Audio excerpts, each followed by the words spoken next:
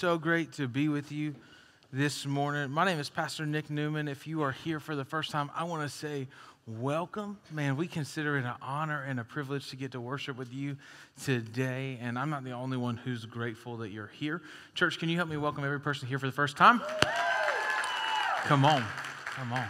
Well, we're excited. So we are in week 2 of a message series called Lost and Found. And the whole purpose of this series is to help you and I understand how God works. In Luke chapter 15, God has been giving us 3 parables. Jesus has sat down to tell a story. And last week we covered Luke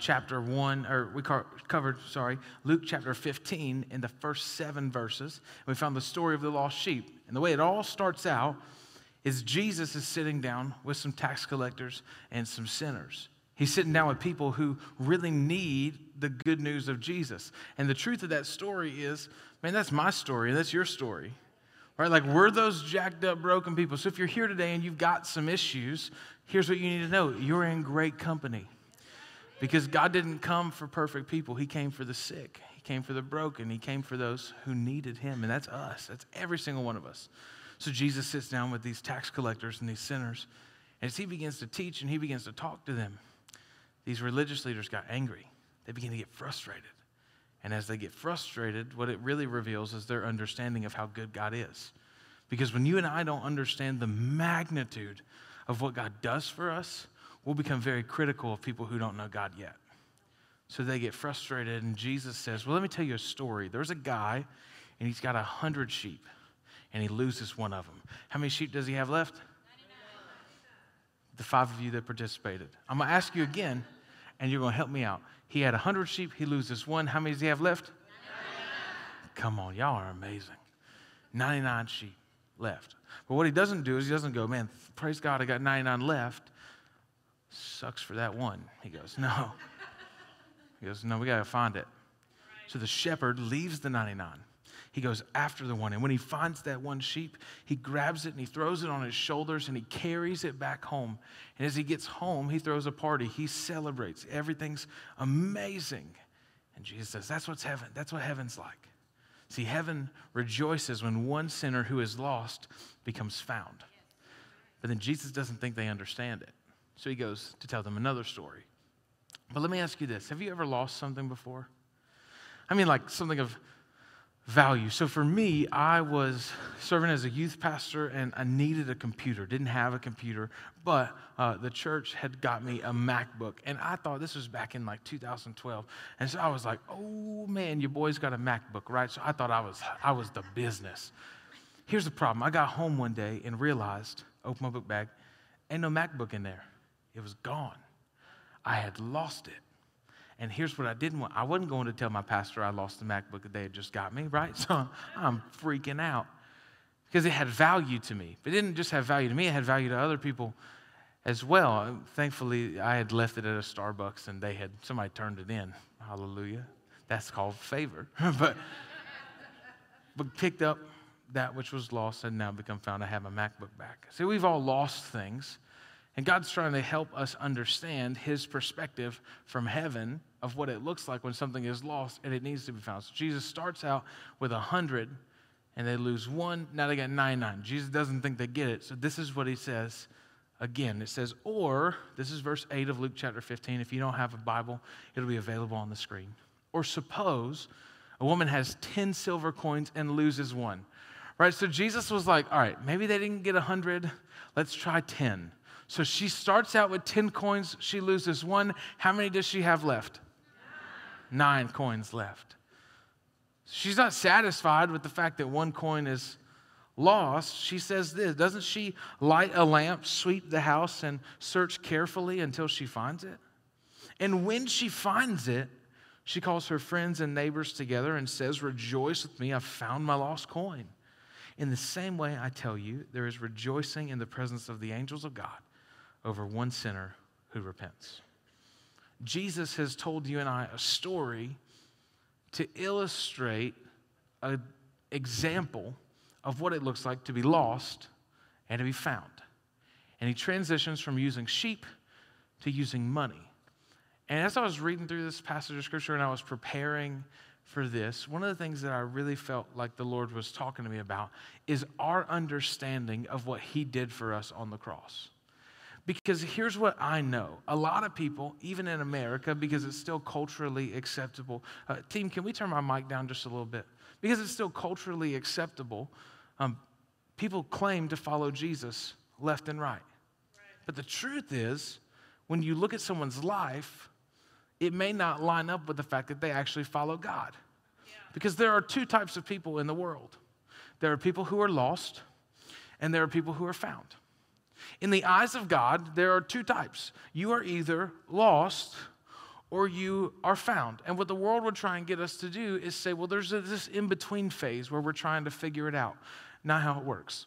You're either lost or you're found. And so if you're taking notes this morning, the first thing I want you to write down is you can be in the house and still be lost. So we live in the Bible Belt. We live in the South, where church attendance is, some people say it's decreasing. I don't agree with that wholeheartedly because I'm watching churches all across the world thrive. But just because you come to church, it doesn't mean you're a follower of Jesus. Right, so we live in a culture where you're in the house, right? For some of you, you show up to church every single week. You're coming to church faithfully. You grew up in a house where your mom and your dad loved Jesus. Grandma loved Jesus. You grew up, you're doing good things. You're serving, you're giving. You're in the house, but you're still lost. Because coming to church doesn't make you a follower of Jesus any more than going to Chick-fil-A makes you a chicken sandwich. Closed on Sunday. Sorry. On my Kanye. All right. So you and I have to understand this because you can be in the house and still be lost. Jesus is giving you and I a picture, I think, because he wants to make sure that you and I don't think we're found and actually end up lost. Because this is what Jesus says in Matthew. He's talking to people. He says, I want you to know, in heaven, this is a scenario that's going to happen. Many people are going to come, and they're going to say, Lord, Lord, we prophesied in your name. We came to church and we sang songs. We cast out demons in your name. We were a part of a small group. We were a part of giving. We helped to do all those things. And I'll look at them, and I'll say, turn from me. I never knew you. Jesus was really clear that the road to him is really narrow. And I think there's a lot of people in the church who are in the house, but who are still lost. And the goal of this morning is not for you to question your salvation for the last 15, 20, 40 years. The goal is to make sure that you understand that all of us start on the equal playing field and we are all lost. But thankfully, God gave us a way to become found. So how are we in the house and we're still lost? Well, the truth is, I don't think we have a really good understanding of this term, sin. We've all got it. Look at what Romans 3:23 says. For all, turn to somebody and say all. All right, 50% participation. That was okay. Let's try it again. Turn to the other person and say all. For all have sinned and fallen short of the glory of God.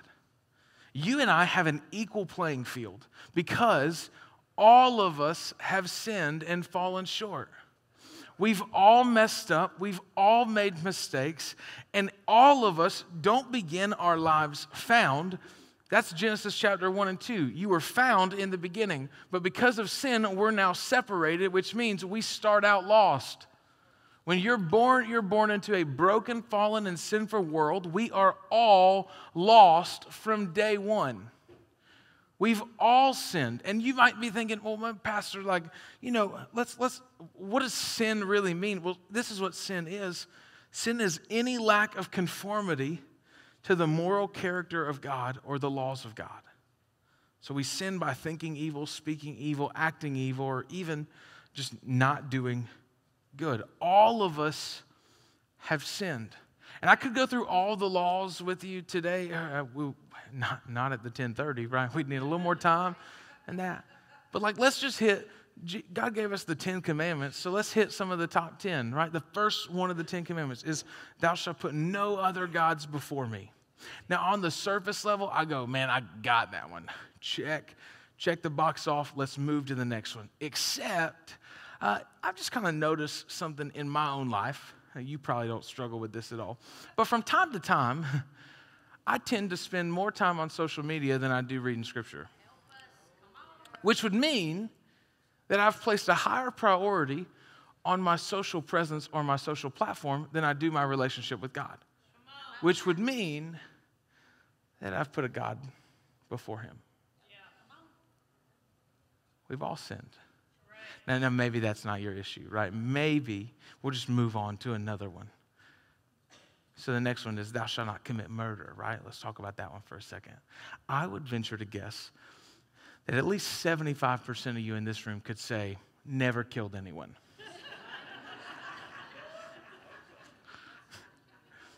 Maybe a higher percentage. I think 75 is just a good ballpark. But Jesus in the New Testament will come to share with you and I, and as he's talking to the people, he says, you know the commandment that says, thou shalt not commit murder? That's great. But I want to let you know what the new covenant looks like. And it looks like this. If anyone has hate in his heart towards another person, he's already committed murder. Now, I don't know about you, but I live in Richfield off of 49. You know how many times I get stuck behind a tractor? There is hate in a brother's heart sometimes. We've all sinned. Equal playing field. Thou shalt not covet. Right? I saw somebody in the lobby during the 9 a.m. who had some new Yeezy Butters on. And something in my heart was just like, if you don't know what those are shoes. And I wanted them so bad, right? Jealousy, envy. I don't know what your sin issue is. Here's what I do know. Every single one of us have sinned. Equal playing field across the board. It's not about being perfect or being good. You and I start our lives from the position of being lost, for we have all sinned and fallen short of the glory of God. Isaiah chapter 64, verse 6 says this, we have all become like one who is unclean, and all of our righteous deeds are like a polluted garment. So some people take that scripture, they're like, you're a polluted garment. No. Your works are like a polluted garment. Right. Because God's desire is not that you work hard enough to transition from being lost to being found. You can't work hard enough. Yeah. It says that we all fade like a leaf and our iniquities like the wind take us away. In other words, there's a separation created because of sin. So the reason why we need to lay the foundation this morning is because some people will come in and they'll be like, Pastor, we really give us something deeper. We want more. Here's the thing. If you don't understand and have a good foundation, you're going to drown in the shallow end trying to head to the deep end. You got to get the gospel right. You got to get Jesus right first, and then we can move on to other stuff later. But there's a whole lot of people in the house that are still lost. We've got to realize, number one, that we have all sinned. And because if we don't understand our own sinfulness, if we don't understand our own depravity, we will never understand the goodness of God. And so there's a lot of people who think they know about God's goodness, but you can't know about God's goodness if you don't understand that you were jacked up, messed up, and God chose to still pursue you. Amen. Number two, a lost coin still has value. A lost coin still has value. So there's two types of people. There are those who are lost, and there are those who are found. Jesus uses the illustration of a coin because if you lose a coin, that coin doesn't lose its value. I have a $20 bill here with me, and this $20 bill is worth how much? See, y'all are good. It's got Jackson on the front of it because a coin, just like this bill, bears the mark of someone. There's an image on it. This image is one of the first things that determines its value. Its value was decided by its creators. So, God uses a coin because he wants us to know that a lost coin still has value. Translation, lost people still matter to God. They still have value in the eyes of God. So if I take this $20 bill and I fold it up, does it still have value? If I crumble it up, does it still have value? If I step on it, does it still have value? If I lose it, does it still have value? See, some of us are there today.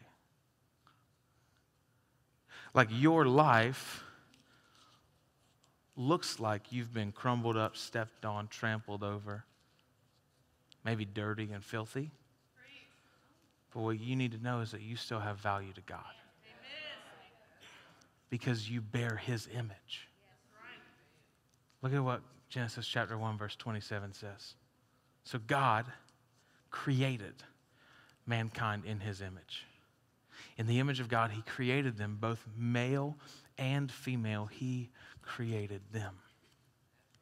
The reason why you and I have value, yes, we are absolutely flawed. We have sin. But we were made and created in the image of God. The mark that we bear is the one of our Creator.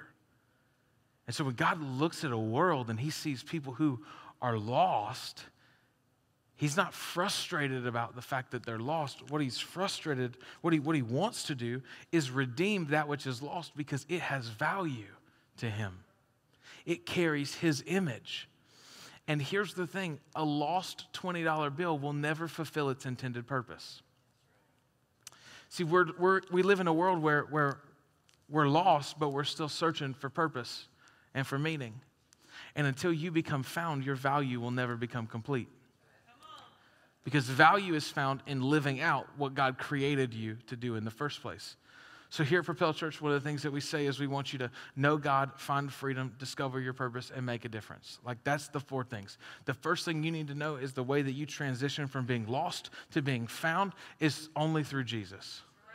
And as God saves you, that's the first step. Salvation is step number 1, to transition from being lost to being found. But then we talk about finding freedom. Yeah, your life may look like this, so what we need to do is we need to get some of those wrinkles out. We need to walk through this process called sanctification, which is where you become more like Christ. It's the process, and you're going to live in that until the day you die. So if your expectation was to transition from being lost to being found and then become perfect, you will settle for religion rather than having a relationship. God wants to mold you and craft you until you go be with Him. We talk about discovering your purpose. You have value even when you're lost. You just don't know it until you get bought by God. Until you understand that you're found in Him, you begin to understand your real value. And then to make a difference is to live out that value to make a difference in the world. So look at what Luke 15 verse 8 says. Or suppose a woman has 10 silver coins and she loses one of them. Doesn't she light a lamp, sweep the house, and search for it carefully until she finds it? So there's no concept in this passage of Scripture that would say that there's an expectation for the coin to find itself. For the coin has no ability to transition from being lost to being found on its own. It needed something to take place. So God gives us the picture of a woman who first lights a lamp. Because when you're lost, you're in darkness, and the only way for darkness to flee is for light to come in. So God sends Jesus into the world because He is the light of the world to shine light where there is currently darkness. Then she sweeps the floor. And these are not like the normal floors that you and I have. This is no hardwood, no linoleum or tile. No, these were dirt floors, and straw was spread out everywhere. And so as she begins to look, if you've ever dropped something in a bed of straw, you would know, man, it's incredibly difficult to find something.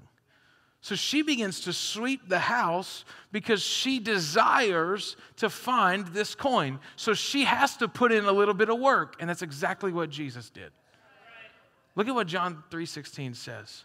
For this is how God loved the world, that He gave His one and only Son. Light is coming into darkness, so that everyone who believes in Him will not perish but have eternal life.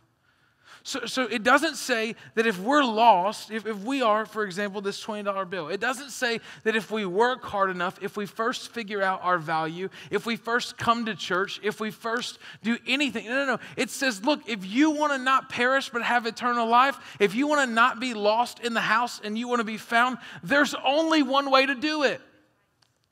And it's accepting what Jesus did for you on the cross. The transition from being lost to being found happens this way. Anyone or everyone who believes in him. So notice the first passage we read in Romans said that we've all sinned and fallen short of the glory of God. And now in John 3:16 we read that everyone who believes in him will not perish. That's the best news you could ever read. Because yes, we have sinned, but God made a way. So everyone in him would not perish but have eternal life. This verse 17 is one of my favorites, that God sent his son into the world not to judge the world but to save the world through him. Sometimes we get wrapped up in our own head because we're like this $20 bill and we've been crumbled up, we've been stepped on, and we've been lost for so long that we think really God's mad because we ended up lost. He knew you were lost. And he chose to pursue you. He knew you had faults, and he chose to come after you anyways. Right. God knew that you were jacked up, messed up, and had issues, and he was like, I want them. So Jesus came. Amen. And Jesus lived a sinless life. He would live that life so that you and I could actually be set free. Because what Scripture teaches us is that the payment of sin is death. So we've all sinned and fallen short of the glory of God, which means we all deserve to die for that sin. But God would look down from heaven and love you and I so much that he would send Jesus to live. Jesus lives a sinless life. The cross that he carries is my cross and your cross. Those nails that Jesus was nailed to the cross with, those were my nails and your nails, because the death he died is the death that we deserve. God literally kills his son so that he doesn't have to kill you. And by accepting what Jesus did for us on the cross, we transition from being lost to being found. It's not by working hard. It's not by doing enough or even being a good person, because there are going to be plenty of good people that end up in hell. Why? Because they don't know Jesus. Last thing you need to know this morning is that God doesn't stop until he finds you. One of the things that I love about this woman's pursuit in Luke chapter 15 is that she sweeps the entire house until she finds it. 1 Peter says that God's desire is that none would perish. So his goal is to continue pursuing you and I until we realize he's there and transition from being lost to being found. So it reminds me of a story. So I have a lead foot. Anybody got a lead foot in here? Right. So been driving for a couple years and have anywhere from like 1 to 12 speeding tickets. You deduct where that number falls. Man, I like to drive, and I like to drive fast. And so I was driving one morning and was heading to do something for the church, and I listen to a lot of worship music. So my car rides look a whole lot like this. You know, you got the one hand on the wheel and then one hand in the air. We praising Jesus, right? People think you're waving, but you're not. You're just worshiping. So I'm worshiping Jesus. I'm like, thank you, Jesus. Come on. So like I'm worshiping, and then all of a sudden I look up, and I realize that there's a police officer behind me. His lights are going, and I knew what I did. It's what I always get pulled over for, right? So it wasn't, oh no, what did I do? No, I knew exactly what it was. But here's the thing though. Apparently, he'd been following me for a little while because he had 3 buddies with him. Like, they were rolling pretty deep at this point. And so I pull over to the side of the road, and he comes up pretty aggressive, and sir, I've been following you for the last 10 minutes. What are you doing? Sir, I'm, one hand here, worshiping. I'm like praising Jesus. And he totally gave me a ticket that day, right? Like he wasn't having it. So I apologize. I wasn't trying to run from you. I just didn't know you were there. And so we talked about it the whole time. So I get home and I'm mad, right? Even though I know I've messed up, even though I know, like, yes, I was speeding, I broke the law, I did wrong, I still was frustrated because there was a punishment involved in it. Right? Isn't that what sin's like? Or like we know we messed up, we know we did something wrong, and then consequences come, and we're like, oh, can you believe it? Yes. That's how life works. But God began to speak to me in that frustration. And what he said is, Nick, that police officer is actually a whole lot like me. Because I've been pursuing you the entire time, and you just realized it in a moment. And I think there's a lot of us in here today who we've been lost, we've been in the house, but because we've never placed our belief in what Jesus did for us on the cross, and God's still been pursuing us, but we've never turned around to acknowledge that he's there. God has been chasing you down. He's been coming after you over and over and over again.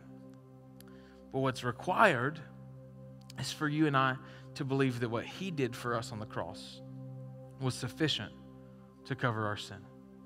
This is what Ephesians chapter 2, verse 8 says.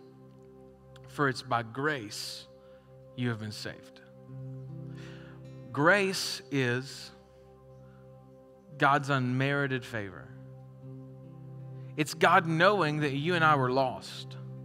It's God knowing that there was no way for you and I to rescue ourselves, so he turns on the light and he picks up a broom and he begins to sweep through the house, doing whatever it took to find you and to find me. That's the grace of God. And if you ever get to the place where you feel like, man, I don't deserve it, you're right. You don't. But you know the best news? So we talked about value. Talked about how value is determined, one, by the mark that it carries. You know the second way we know value? Based on what someone's willing to pay for it. And God was willing to give up everything so that he could have a relationship with you and I. That's grace. Did we deserve it? Nope. Is it fair? Nope. Thankfully, God gives us what we don't deserve. Because what we do deserve is death. But instead, through Jesus, what we get is life. It says, for by grace you've been saved through faith. That's it. It's not for by grace you've been saved through works. It's not by grace you've been saved through church attendance, although those are important. It's not by grace through giving that you're saved. No. It's by grace through faith that you and I have been saved.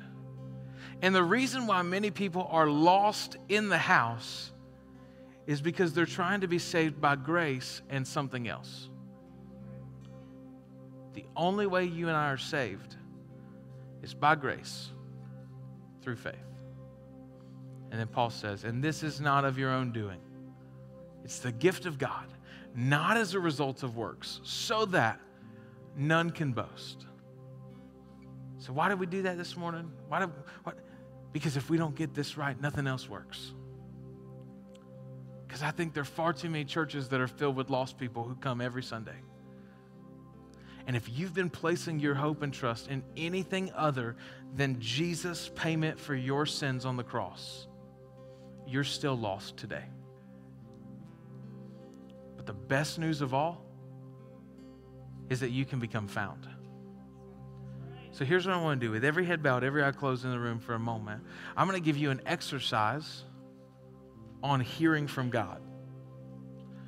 I have had the opportunity to do this with pastors all around the world. Because you know what's interesting is Jesus says that there'll be people who prophesy in my name, and I'll say, turn from me, I never knew you. So there are pastors and teachers, people you see on stage on Sunday are not exempt from that list. The question I'm about to have you ask the Lord is, am I lost or am I found? And I've watched people who have served Jesus faithfully for 50 years hear the word lost. And you can be bent out of shape about what you hear today, or you can rejoice in the fact that there's an opportunity to transition from being lost to being found. So here's what I want you to do. I want you to ask, say, Lord, am I lost or am I found? And I believe that the Lord will speak to you because he wants to give you clarity. He wants you to leave here today knowing which one of the two categories you fall in, lost or found. If you're in here today and you heard lost, and you want to make a decision for Jesus to become found today in this moment, would you just boldly lift your hand for a second and say, that's me? I see those all around this room. Here's what we're going to do, church. No one prays alone. We're all going to pray together. Will you say this with me? Dear Jesus, today I give you my life. I place my hope and trust in you. Thank you for dying in my place so that I could have new life. In Jesus' name, amen.